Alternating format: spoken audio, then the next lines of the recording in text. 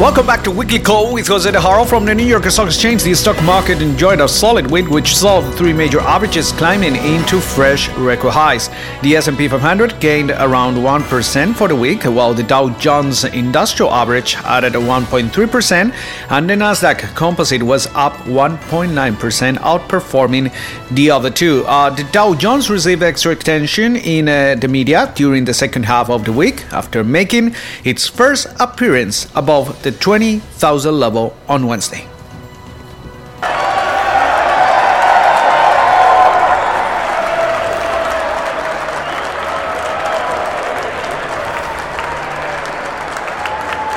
You know what? It means that there's an endorsement of what's going on in Washington, I think.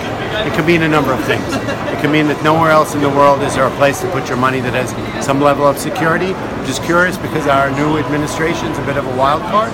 But the pro-growth policy, manufacturing, infrastructure, new roads, new bridges, new jobs, the fact that he's reaching out to all CEOs and corporations, it appears that this could be okay.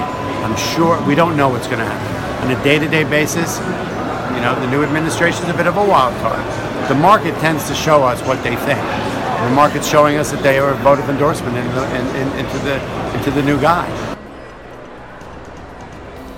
In my opinion, I think it's this incoming administration that's really helping things along. I think basically Wall Street and the market overall likes what Donald Trump is doing. I think it's going to overall have a decent impact on the market moving forward. I think there's still a lot ahead of us, so we have to see what's going on. But I do feel this is more of a positive motion for what's going on with this incoming administration. But as far as that goes, I think we have to sit and wait and see what these first 100 days bring us, and then assess from there. I mean, who knows? Anything could happen in the next 100 days. So. You know what we're talking about? Let's try 21,000 first. You know what? It's very curious. You would have thought that the market would have faded off this level. You know, it's moved here really quickly. We're up 10, 12% since the election. I think we're seeing a little bit of an earnings boost. Earnings coming out, Alcoa earnings beat, right? So we've got a conglomeration of a lot of catalysts. You know, we got to 19,999, 67 a few weeks ago, and the market tended to fade. We needed a reason to break through this threshold. You know, there's two options. It builds a base at 20,000 and goes higher, or it completely breaks down. It can be a headline-driven reaction, or it may just stay here, build a base, and go higher.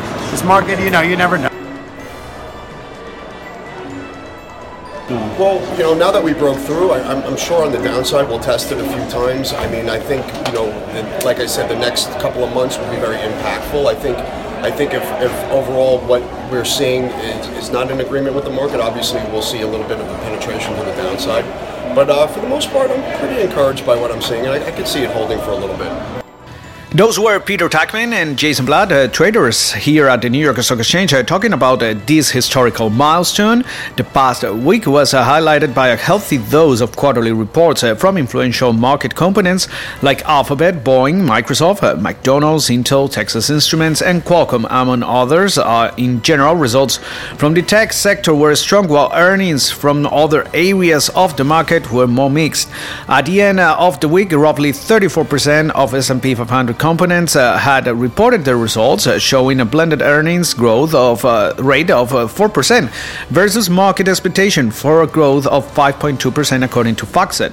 The economic calendar also featured a fair share of reports, but the market did not appear particularly concerned with disappointing December existing home sales, December new home sales, advanced fourth quarter GDP. Let's remember that the U.S. economy grew at 1.9% in the last 3 months of 2016, nor the December durable orders, which were down around 0.4%. Rate hike expectations held firm with the Fed funds futures market pointing to a 71.9% implied likelihood of a rate hike in June.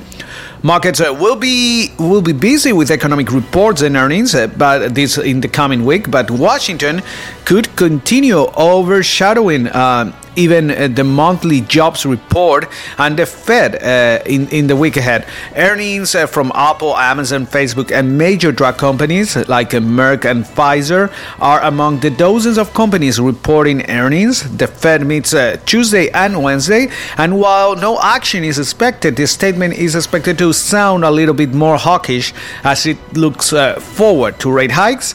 And also, the January employment report due Friday is the highlight of a heavy data calendar, which also includes personal income and spending on Monday, the employment cost index on Tuesday, and car sales and ISM manufacturing numbers on Wednesday. Of all these data and how the market reacts to that, we're going to keep you posted here in Weekly Call with Jose De Haro. Remember that you can listen to us in SoundCloud, also in Google Play and iTunes, and of course at Weekly Call with JoseDeHaro.com. And as always, thank you very much for listening to us, and have an amazing week.